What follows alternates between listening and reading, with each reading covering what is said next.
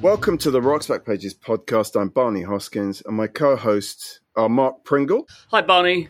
And Jasper Mirison-Bowie. Hello, Barney. And for this episode, we are delighted and honoured to welcome, as our guest, the legendary Chris Blackwell. Hi, Chris.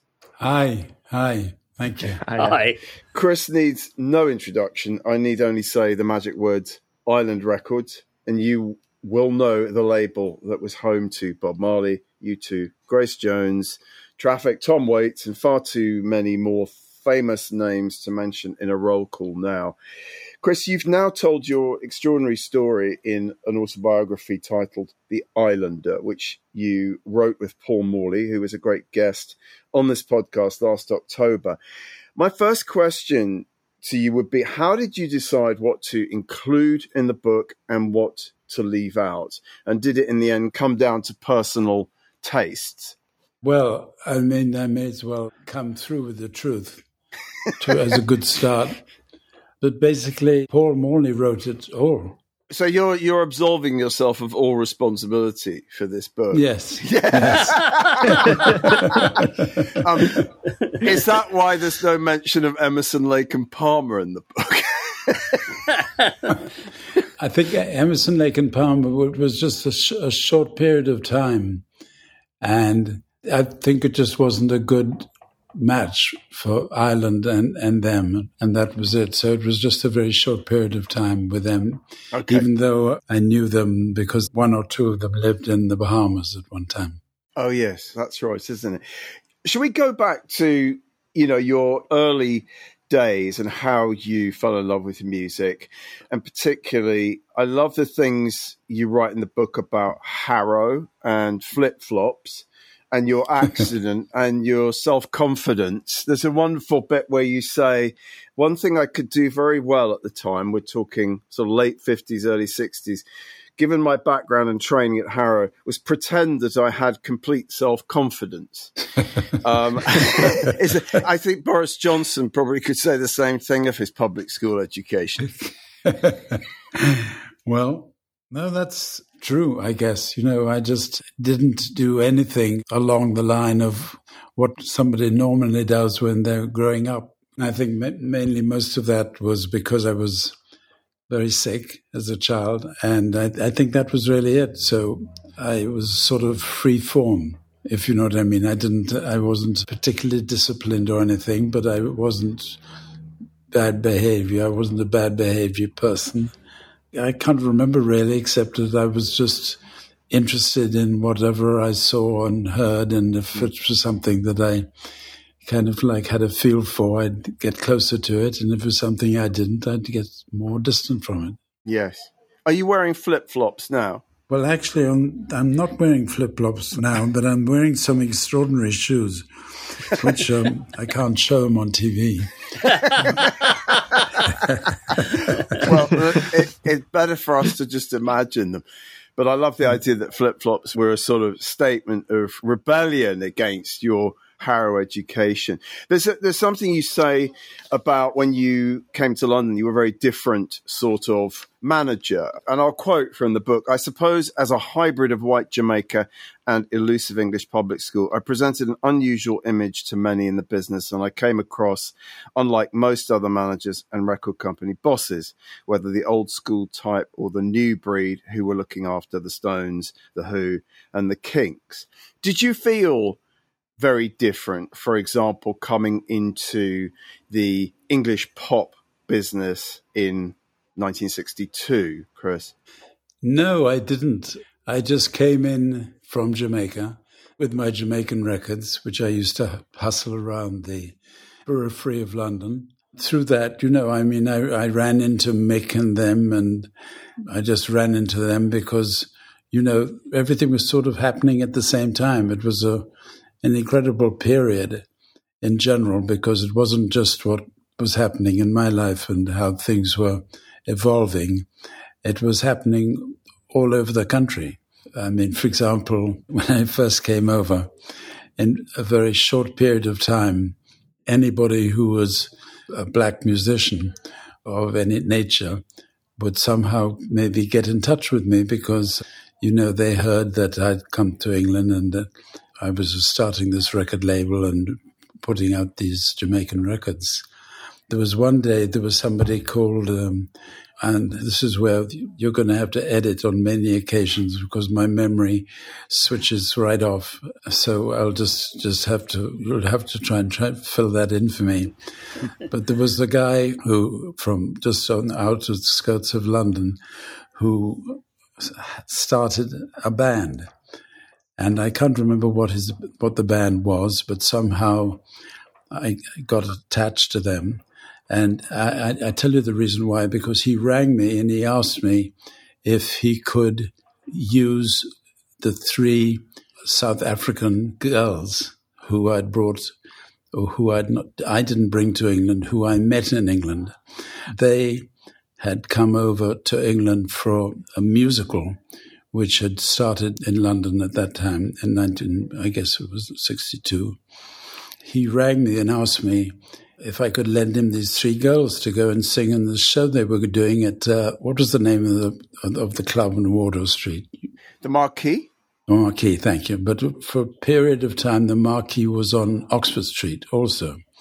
So it was on this situation where I took these girls to the show, and this was Cyril Davis who had contacted me and was doing a show there. And when I went there, the opening act there was a band called the Rolling Stones. And I'm not sure if they were called the Rolling Stones, but it was the Rolling Stones. It was Mick Keith and the drummer, particularly the drummer I remember. And then these girls came afterwards to boost up Cyril Davis's show, as it were. So that's the first time that I saw the Stones, and I went down to the dressing room and said to Cyril Davis, I said, these guys upstairs are fantastic. He said, oh, they're rubbish. And I said, no, I think they're fantastic. And then one of the guys said, yes, well, they asked me to be the drummer. And I didn't want to take it, so I passed them on to Charlie Watts. And and that's how, I first encountered the Rolling Stones, which was from that show. Fantastic. Shall we talk briefly about Millie? I know Mark was an early admirer of Millie and My Boy Lollipop. My Boy Lollipop was the 3rd record I bought with my own pocket money at the age of 8. And I had cut out her picture from Fabulous magazine and pinned it on my wall in my bedroom at home. And at night, her eyes would follow you around the room, which spooked me no end.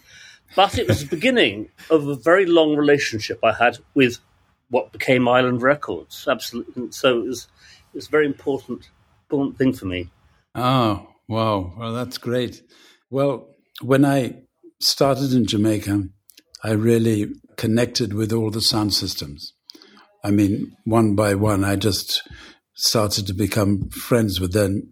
And, I was a kind of odd person because I was the only one of my complexion, wandering around in that world, which was pretty much all Black Jamaicans, though the Chinese were very important in the beginning of that whole music scene in Jamaica, believe it or not.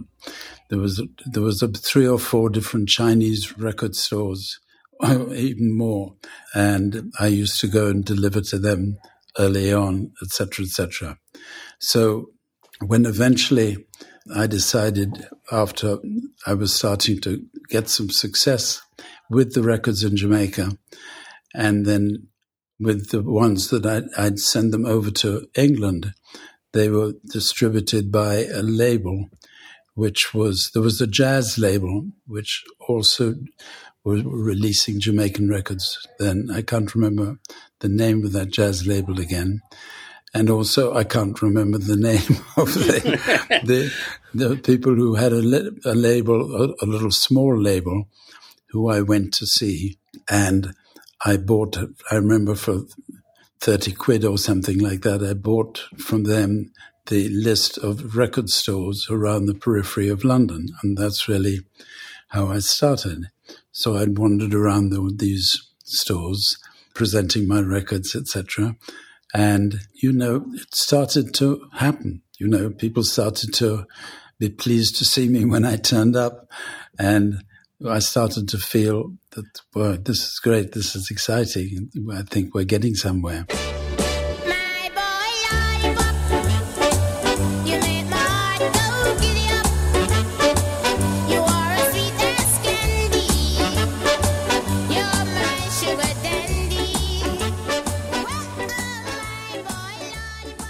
Talking about the Chinaman aspect, in one of the articles that we're featuring this week, which is Maureen Cleave's article on Scar and Bluebeat from the Evening Standard in 1964, she talks about Prince Buster bemoaning the presence of the Chinese and everything. Prince Buster was once furious with a man called Derek Morgan, who left his employ to go work for a Chinese competitor. Prince Buster promptly sung us a very insulting song called Blackhead Chinaman. It went, "Are you a Chinaman? Are you a black man?" That's brilliant. That's brilliant. Well, you quote from that piece in The Islander, Chris, and Maureen says, "I got the story of Scar and Bluebeat, from a rather handsome young man of 26 with reddish hair called Chris Blackwell. He comes from Jamaica and arrived in this country 2 years ago, since when he has released over 200 Jamaican records." So that's a lovely piece to be adding, Mark. I'm delighted that you've added that this week. I was really interested to ask you, Chris, what really lay behind the growing desire to start a label and then for that label to become what it did become and what we know Island Records to be now. There's an interview with Richard Williams, who was a melody maker writer who worked for you at Island, and in it, you talk about Atlantic Records particularly and what a role model Ahmet Ertegun was for you. And you were very, very interested in Atlantic Records from a pretty early age. Is that fair to say? That's 100% right. And right beside that was Blue Note, right? Because I love jazz. You see, my roots were, because as I said, I was sick and I was looked after by staff and nurses and stuff like that, all of whom were black Jamaicans. So, I really grew up completely with black people around, albeit that they were staffs, gardeners, housekeepers, etc., etc. But I became very fond of them and very aware of the fact of the luxury that I was living in and how they were living in. And that was the thing which I think drove me from day one, honestly. Yes. You must have been very upset by the treatment here accorded the Windrush generation, particularly in the last, when you first arrived, you witnessed that and you talk about that in your book. But what's happened in the last, 5-6 years, the hostile environment, it must have been very upsetting and repellent to you. Yeah, it was. It absolutely was. But it's not that one wasn't aware of how that was happening in different parts of the world. Yeah, of course. I was really intrigued in the book to read what you wrote about, of all people, Peter Grant, because the implication is that he had quite an impact on you, despite his sort of rather thuggish reputation. You say that he could see where, pop music was going. Rock was going from sort of, if you like, the Mickey Most era, and you worked in the same building as them, into the Led Zeppelin era. And indeed, you nearly signed Led Zeppelin to Island. So what was it about Peter Grant, of all people, as I say, that sort of got your attention? Well, you couldn't avoid him. He was huge. He was huge, and he was fun, and he was dangerous, all in one human being. So I don't know. I got on with him. I liked him. I actually first met him when he was at It's so difficult for this because I remember things that happened, but I can't remember what they were called. Don't worry. For example, that like he was on the doorman of a show in South London, is when I met him. An American like Gene Vincent. He was a tour manager for Gene Vincent, I think. Could have been Gene Vincent, yes. Could have been, or somebody from Chicago. I find Peter Grant very interesting because he was originally employed by the Don Arden, is that correct? He was tour manager for various Don Arden promotions. He saw Don Arden's tactics, which were vicious and nasty. But when he became a manager himself, he directed that viciousness and nastiness at what he perceived as the enemy, which is the record companies, the promoters and so on, whilst defending his artists in a way that Don Arden never did. Yeah. So Peter Grant understood the importance of the artist. Yes, he did, for sure. No question about that. The book also features interesting portraits of people like Guy Stevens and Jimmy Miller, and you get a very vivid sense of the label moving into this new era. You talk about some sense of a new island sound materializing, soul and blues mixing with prog and psychedelic experimentation. And so we're thinking about Spooky Tooth. You even say that Jethro Tull in 1968 was a crucial signing for Island, even if we don't think first and foremost about Jethro Tull when we think about Island Records now. Did you sort of know intuitively that Island was going to have to start working with these sorts of bands that sort of, clearly like reggae and even just the Spencer Davis group? This was not going to be enough to get you to the next level, Chris? Well, I wasn't, strange enough, I wasn't really trying to be a big company or anything. Right. I was working with anybody who I connected with, who I felt that I could bring something to the table, as it were, either in terms of my enthusiasm, but it wasn't that I was telling them pretty much what to do or what not to do.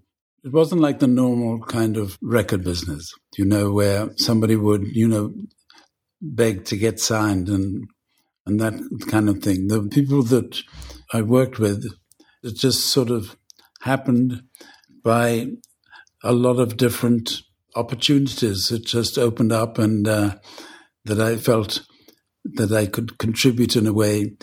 And how could I contribute? Really nothing more, because I can't play anything or do anything like that. It was just more how I felt that I could bring them some, I don't know, whether it's self-confidence or bring them, I was never really telling them what to do. So I wasn't like a real proper, really good sort of record company guy, really, who could train somebody. That wasn't my thing at all. It was just if I got a feel with somebody, I felt that I could contribute something. And if I got the same input back from them, then one sort of connected and it worked. Yes. How important was Steve Winwood to you?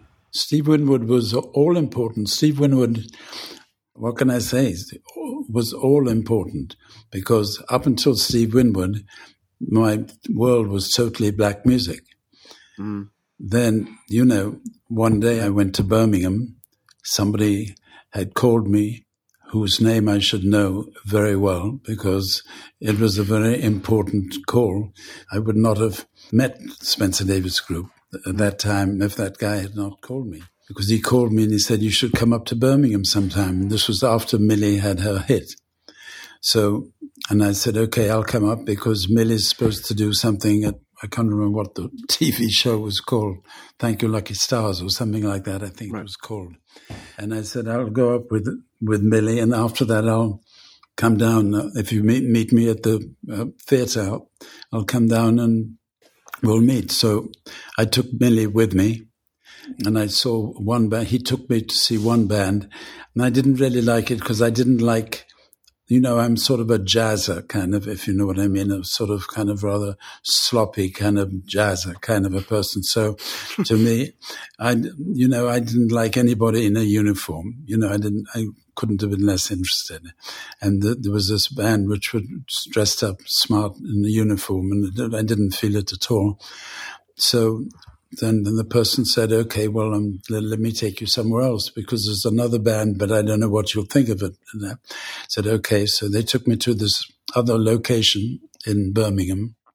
I remember getting out of the car and walking into the house that it was and started walking up the stairs, and I heard this music and I thought, oh my God, this sounds really good. And then, I was on the first floor and they were going up to the second floor. I thought, I can't believe this. This guy, I use the expression, he sounds like Ray Charles on helium because helium affects your tone, Yeah, pitch, yeah. Pitch. And when I finally got to the top, there was this youngster sitting at a keyboard. It was incredible. He was playing piano, then he was playing organ, then he was playing guitar, and then he was singing all at the same time. There was Spencer Davis and Steve's brother and a drummer. That was it. And I thought, I can't believe this. This is really, really unbelievable.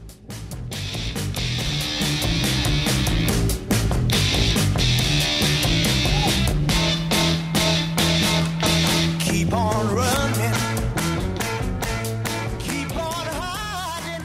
Now, in those days, the large record companies, nobody would go out looking for bands. They would be in their offices, and people who were sort of traveling around, sort of agents and things like that, would tend to look for the bands and come in to the record company to see if they would pick them up. In my case, I said to the band, listen, I'd love to record you guys. And they said, well, we'd love to record you. And I said, well, I could get you in the studio in a couple of weeks. They said, you can't get us in the studio. I said, yes, I can. Of course I can. So Fantastic. That's what I did.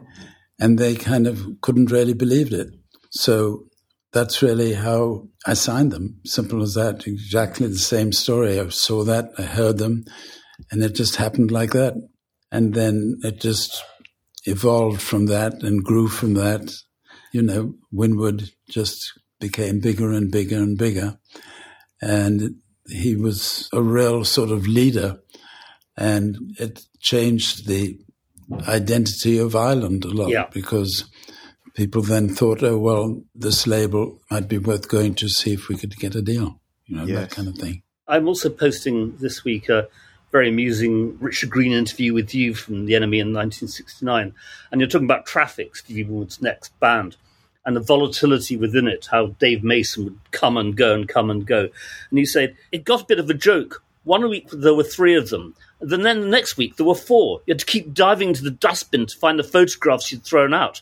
Then the next week you'd throw them out again.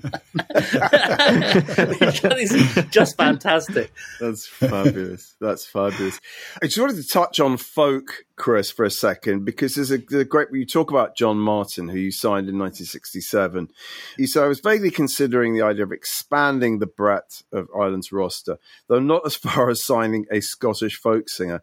And then you say, but I did, because I couldn't resist the fact that it didn't seem to be what I should be doing, which I love.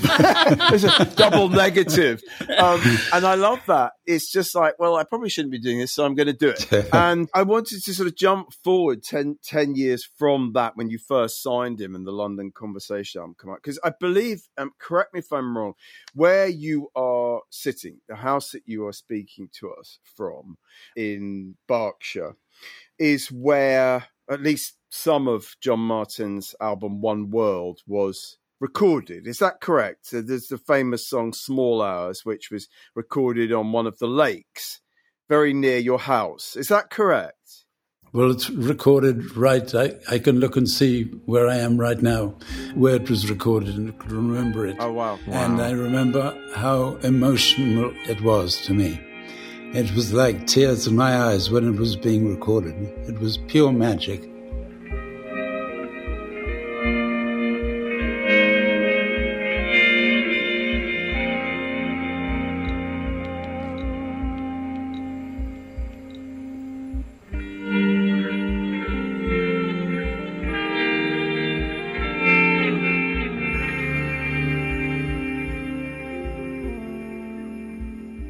It is one of the most beautiful pieces of music ever recorded, I think. And you write beautifully about John. I mean, you say his life was a bit of a mess by 1975. And then you say, so I suggested he go and stay at my place, Strawberry Hill in Jamaica.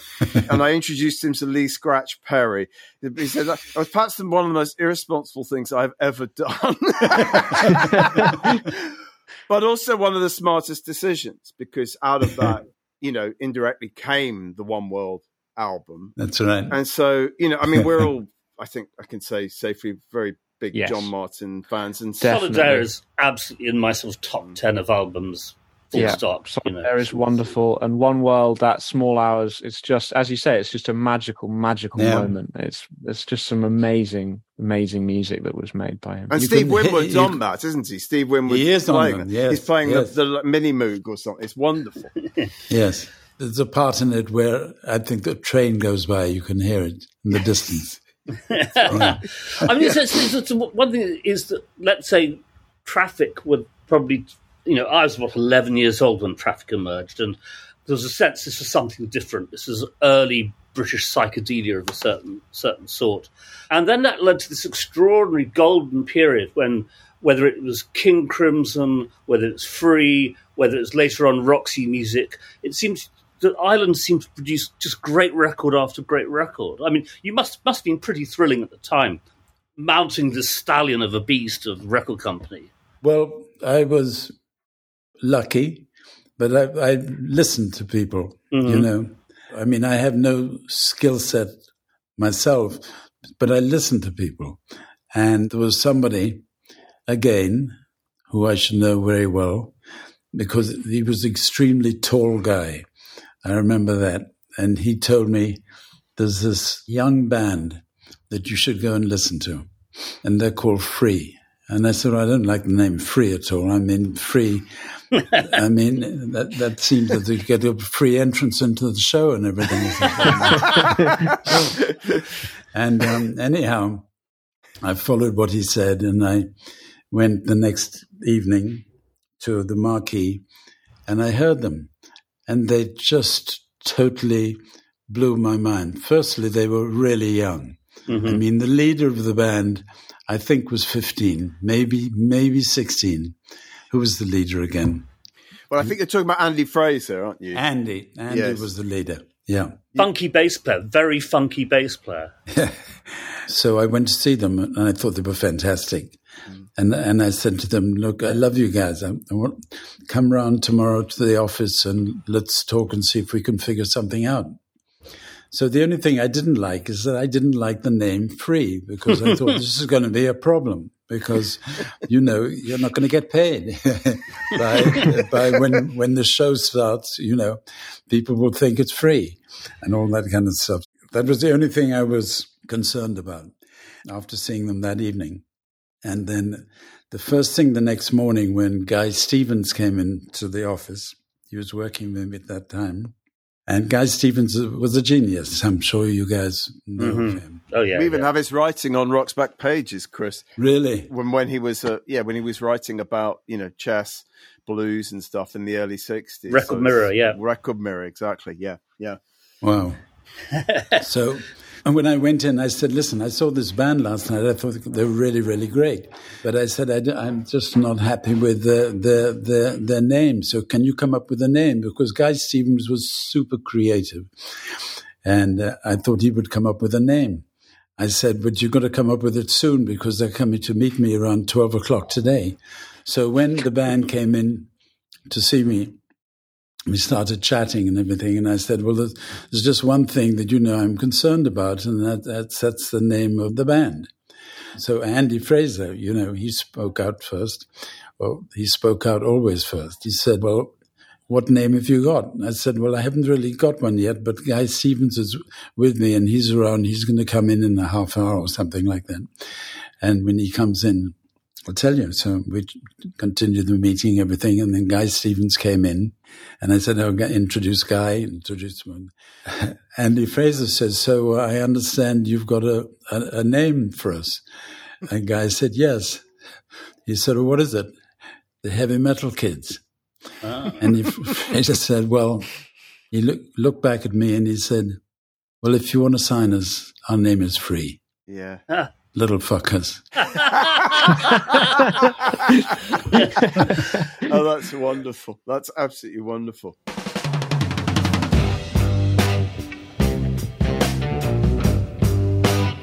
Listen, I was born by the river. Just like this river, I've been moving ever since.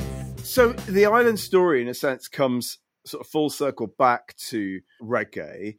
Jimmy Cliff leaves you. We haven't really been able to talk about Jimmy. We just don't have enough time. But he leaves, and into your offices in Basing Street in Notting Hill walk the Wailers, who you'd crossed their path, obviously, back in Jamaica, and you were well aware of who they were. But they come in to see you, and you talk in the book about Bunny's. You say Bunny was, you describe Bunny as quite suspicious, and his suspicion of the business was not unwarranted. Yet here they were in my office, acting on Bunny's belief that I owed them, waiting to see what I could offer them. So I thought this would be a good moment to play the first clip from the week's new audio interview, which is with Bunny Wailer from 1988. This interview is. So it's just a short clip that slightly ties in with this theme. Okay, great.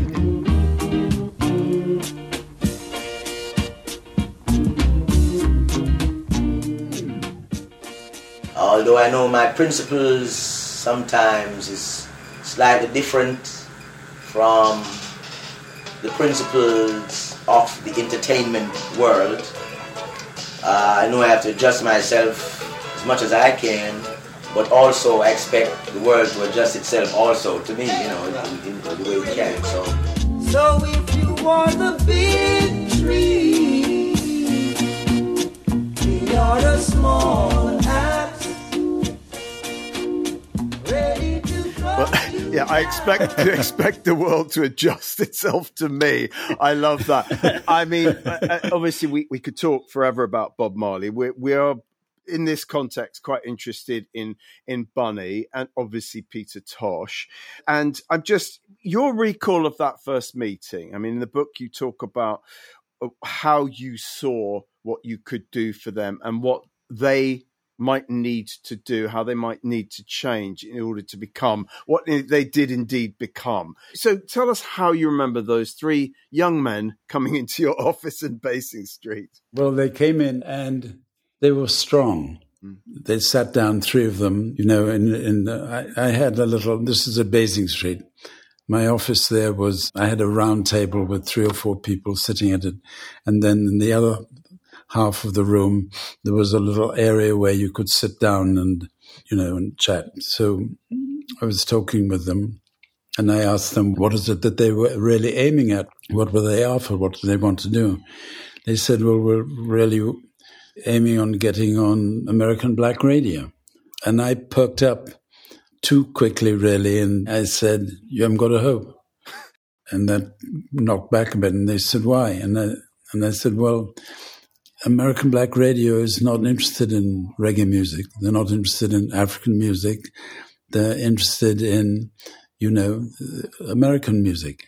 Remember, this was at least 10 years before hip-hop started, or at least 8 years.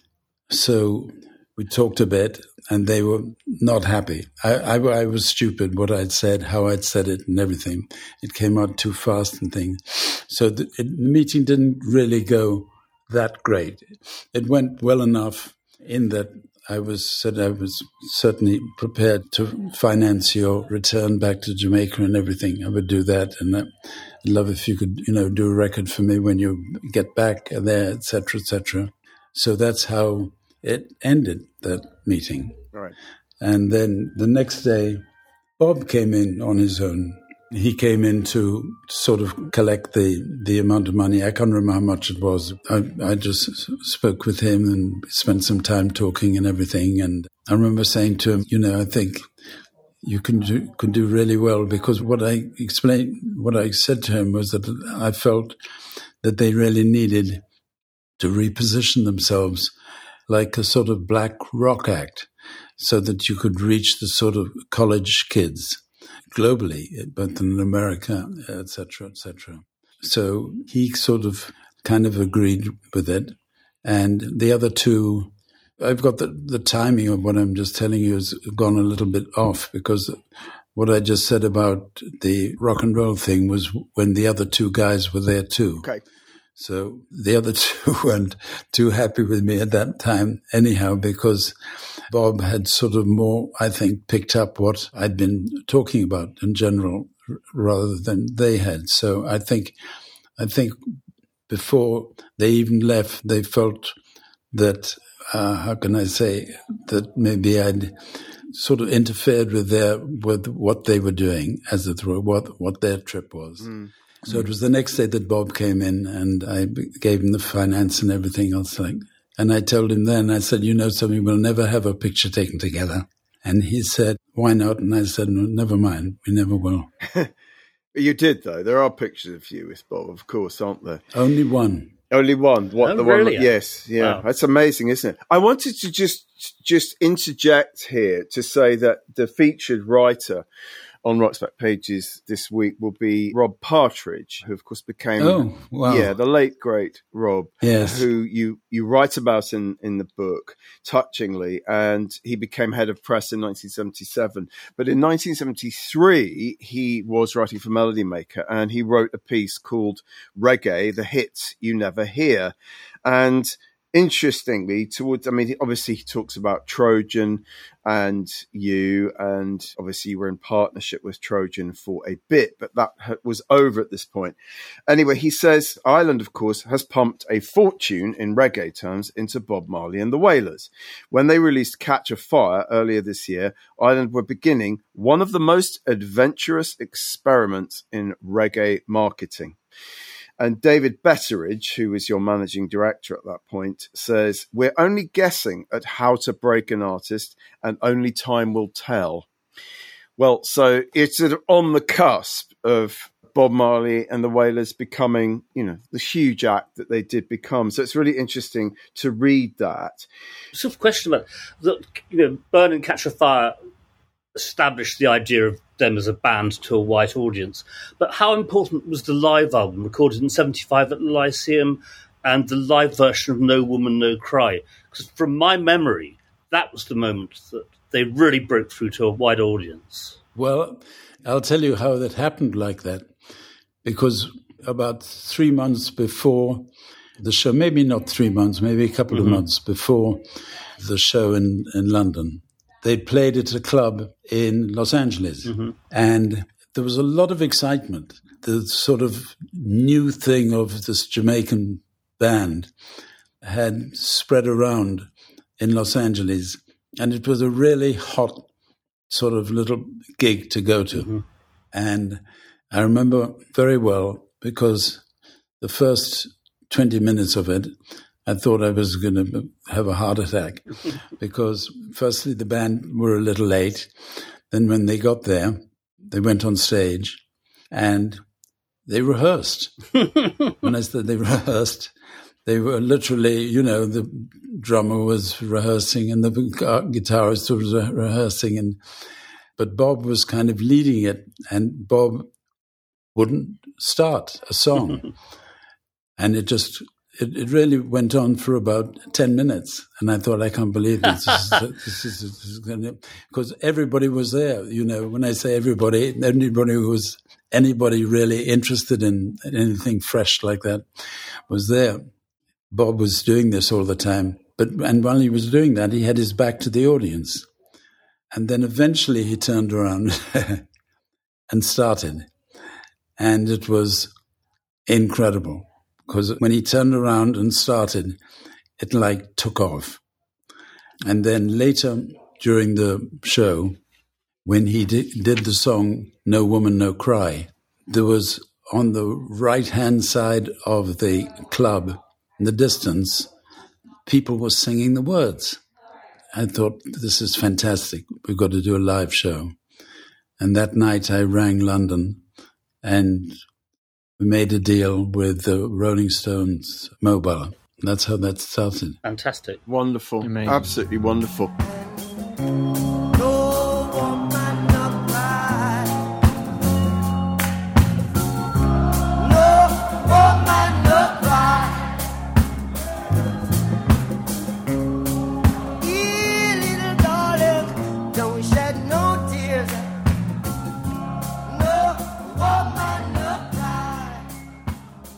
I thought it might be just interesting to hear the second Bunny Wailer clip, because that will lead to a brief discussion of Compass Point Studios, Chris. So, Jasper, if we could hear clip number 2.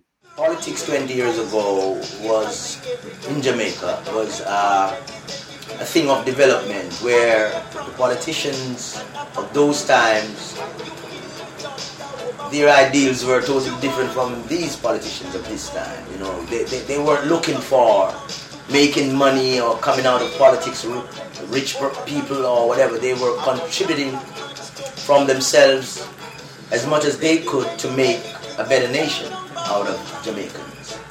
And they did a good job in their times because they rallied the people more in a unified motion other than segregated motion by just going to the polls quietly and voting for whoever you think, you know, would be the person you suited for, whatever. And the campaigns were totally different because people would pass each other on the streets, different parties going east, parties going west, and they would pass shoulder to shoulder but without any problems.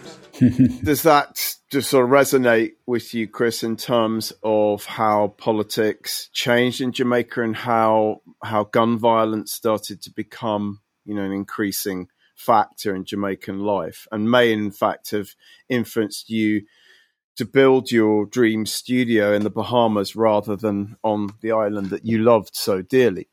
Well, now that was when I did the studio in the Bahamas.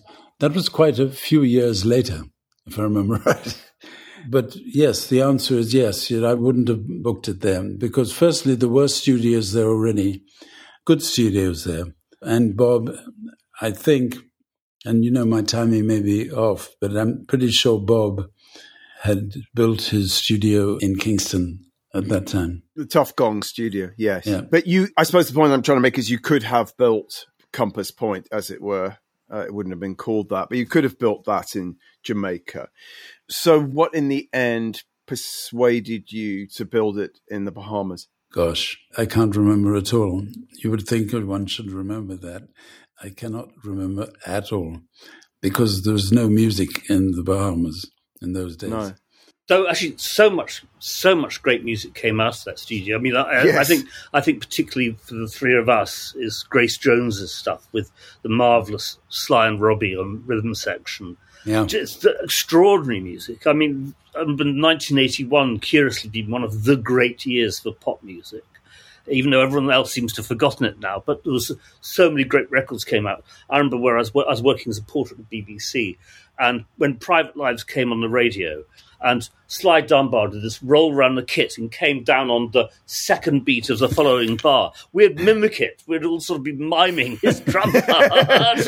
Yeah, that sound was absolutely fantastic. One of the great studios, one of the great sounds. And you write about how, I think you sort of imply that, you know, hearing Sly and Robbie playing with Black Uhuru, you sort of suddenly got this idea that you could give Grace Jones this sort of makeover by having her work with Sly and Robbie. So you brought her out of that kind of disco period in New York into this Compass Point nightclubbing era. And what a, you know, she became one of the defining island artists through that process, I would say.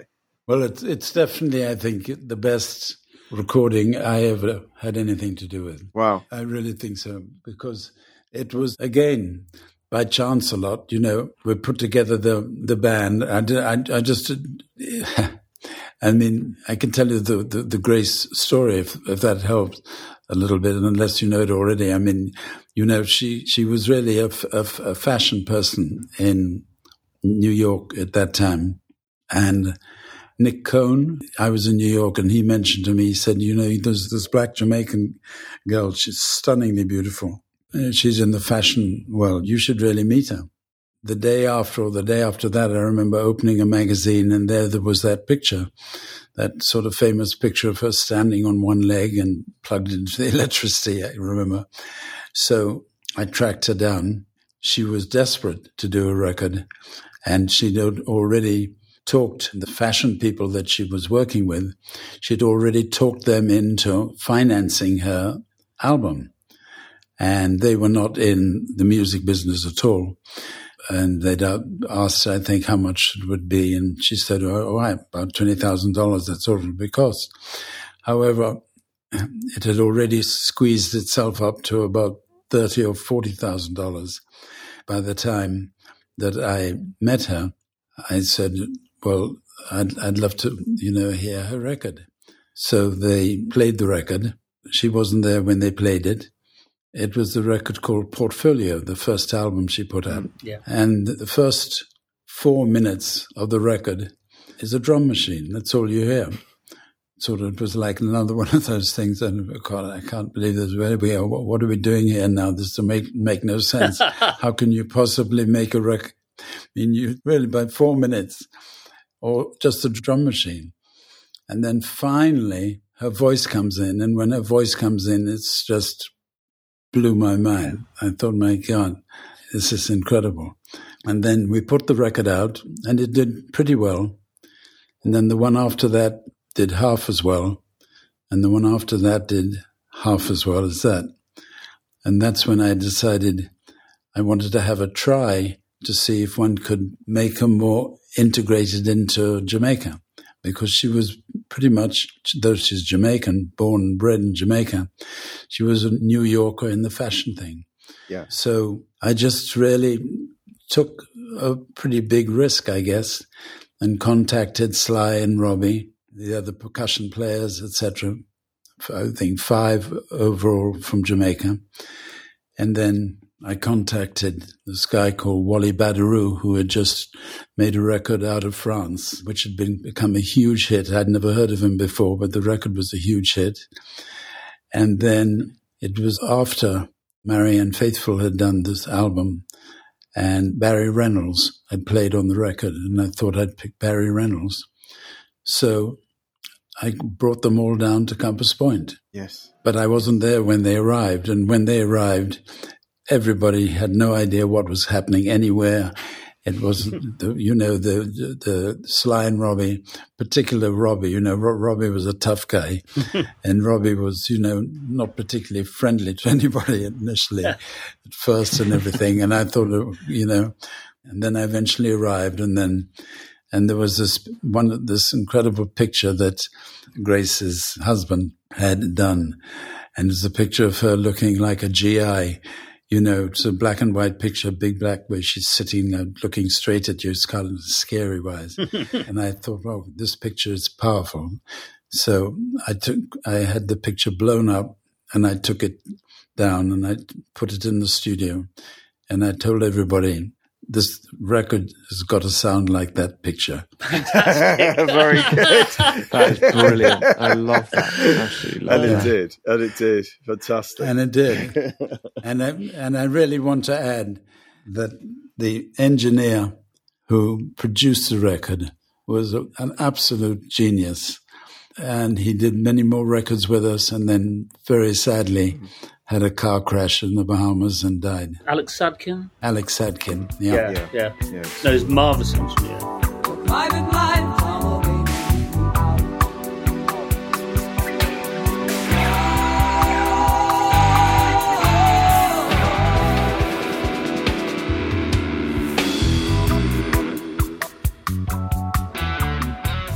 To move towards the end of these things, when did you sell Island? Was it Phonogram you sold Island to? It was the Phonogram, yes. How did you feel? I mean, because you stayed with the company for a bit, didn't you, afterwards? But then you withdrew. Yeah. How did that feel to you as a process? Well, it wasn't really something that I was thrilled about.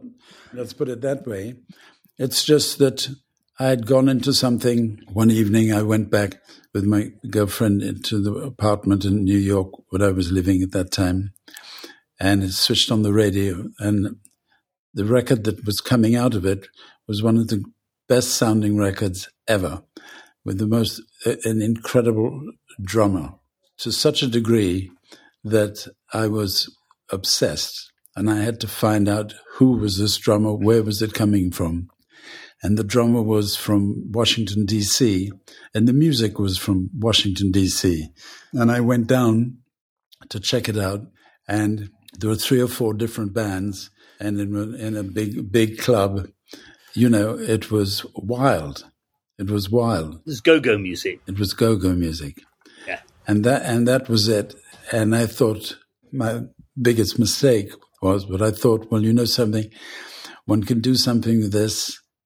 We can do something if I do a movie with this, because this is just after The Harder They Come, where The Harder They Come is really what boosted everything up. And so I thought one can do that again. And I was going to do it and partner it with Jeremy Thomas, one of my best friends and a brilliant movie producer. He said, well, he would love to, but he said he can't guarantee because he's been waiting for the film that he was going to be working on, which was called The Last Emperor. Oh, right, yeah. And he was waiting for that to happen.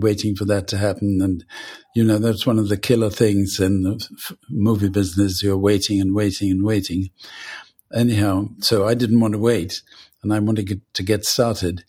But just as one started, boom, he got the go-ahead for The Last Emperor. So I had nobody to work with making a movie because I knew nothing about making a movie. And what tends to happen with making a movie, when something goes a bit bad, you throw more money at it. And basically, that's what happened. Then we got into financial trouble, and we weren't able to pay U2 their royalties, etc., and that was that. Right. You mentioned U2, Chris, and we can't really talk about Ireland without talking about U2. So there's just a bit where you say, I was at Compass Point in the spring of 1980 when Rob Partridge first told me about U2. A former Melody Maker journalist, he had good instincts for what was happening and new scenes, and he called me up and said, I think there is a band you will really like. So you went to see them at the Half Moon in Herne Hill in June 1980, and this is from the book, whether it's your words of filtered through Paul Morley or not. It's amusing to read. Bono was already clambering over the equipment and up the lighting rig as though he were trying to reach out to the back of a vast venue and even further. And I know how small the Half Moon is, by the way. And you say this was either complete delusional wishful thinking or sheer audacious magnetism. And, well, it obviously was the latter. One of the things that interests me about U2 is how it knits together with the Island Story. The fact that they surprised you, I think, to some degree by saying they wanted to do their third album with Brian Eno, who was already a kind of island legend from his Roxy Music years. And they made an album that was very different from the previous two. It was sonically much more interesting and ambient. Were you uneasy about U2 working with Eno, and or were you delighted by the results? I was delighted by the result. And also, by that time, I didn't feel the music the first time I saw them, but I knew they were going to be huge. I knew they were going to be huge because of their own force of energy. And also, equally important, that they had a proper, sensible, honorable, classy manager. Somebody who was really serious about it. Because, a lot of people will be manager and stuff, but what are they really doing sometimes? They don't really do what they should be doing.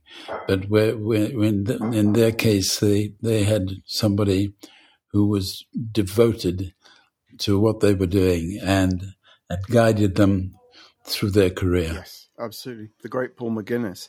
So U2 obviously changed everything for Ireland, didn't it? And you talk about how sometimes, be careful what you wish for, because when the money starts pouring in, it actually can create more problems than it solves, right? And Jasper, you had a question I know you wanted to ask. I'm interested in, I mean, you talked earlier about liking jazz, and in the book there's this wonderful anecdote you tell about meeting Miles Davis and kind of getting to know him, and about the time you asked him why he plays so many bad notes. Yes. Which I just love. And I mean, I love his response as well, which was to say that he tries to play what he hears in his head, not what he can already play, which I think is a great answer to that. That's right. But jazz isn't something that's like particularly associated with Ireland. And I was wondering whether there were moments when you wanted to put out jazz records, or you were tempted to pursue that at all, or if it was just something you felt was like, oh, well, you enjoy jazz and it's separate. Well, Ernest Ranglin, the Jamaican guitarist,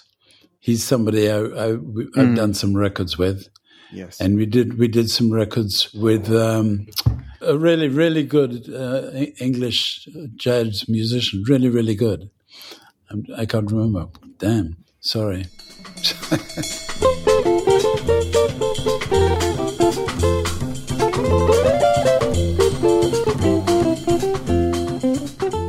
There's just one more name I wanted to mention because the book is beautiful on this is Tom Waits. Yes. And I remember interviewing you for a Tom Waits book that I wrote, and you described how you heard he was out of contract, that he wanted to leave Electra Asylum. And there's this wonderful quote where you fly to LA to meet him and Kathleen, his wife, with Lionel Conway. And, out of that comes the magnificent Swordfish trombones. And then you say, years later, I was talking with Tom about hit records and commercial success. He mentioned someone who'd noted to him how strange it was that he'd never had a hit single. Well, Tom replied, I've had a hit life. That's fabulous. I just think is such a...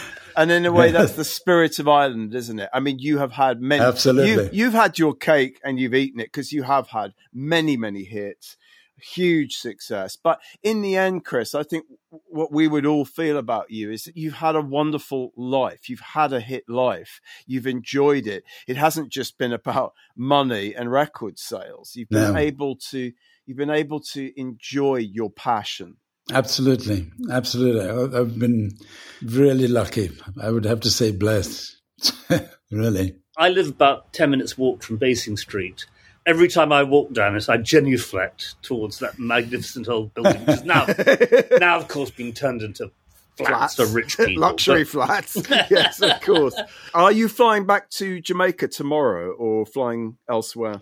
Flying to New York first. New York first. Okay. And then on? And then on to Jamaica. What is home for a sort of jet set nomad like yourself? What is home right now?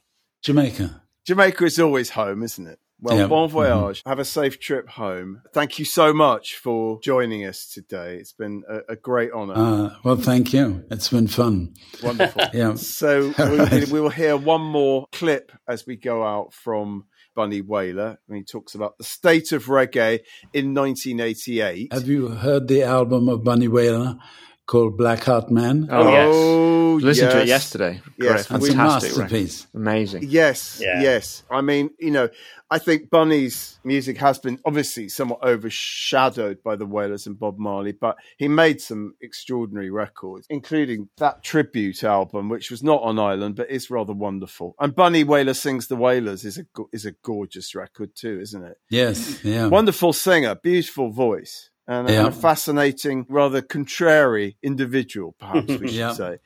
Mysterious, very mysterious. Mysterious Bunny. Thank you again so much for joining us. Thank you so much. Thank you, I enjoyed it. Goodbye, everyone. Bye. Bye. She got the black heart man, children. I said don't go near him. She got the black heart man. What would you say about the state of reggae in general? Well, at the moment, there's that question that people feel that reggae is been on the reverse, in the sense since Bob passed and all that, and we have this DJ business come into the picture, which really hasn't been doing any credit for the music, the reggae music that paved the way. So, Yes, it's in the air, you know. People are sensitive to know what's happening and feel that, especially the people that are lovers of reggae, you know, they don't want to spoil the taste that's been really put in their mouths and whatever.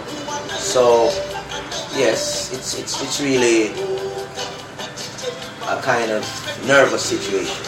But then I don't want the reggae people to give up hope in any way, you know, because there's a foundation that has been laid that I think is strong enough to maintain whatever and will always be the foundation. So all we have to do is to be careful what kind of decorations, what kind of building we put on the foundation. He lives in the gullies of the city. Black Heart Man, y'all. That was Bunny Wailer in conversation with Mark Sinker in 1988, concluding this week's Rock's Backpages podcast. Many thanks to special guest Chris Blackwell. His autobiography, The Islander, is published by 9/8 Books and available now from all good bookshops.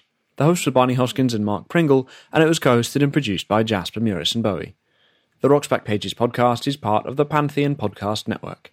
You can find thousands of articles, as well as hundreds of full-length audio interviews at rocksbackpages.com. Hear me when I say now, it's the Black Heart Man, children, who become the wonder of the city. It's the Black Heart Man.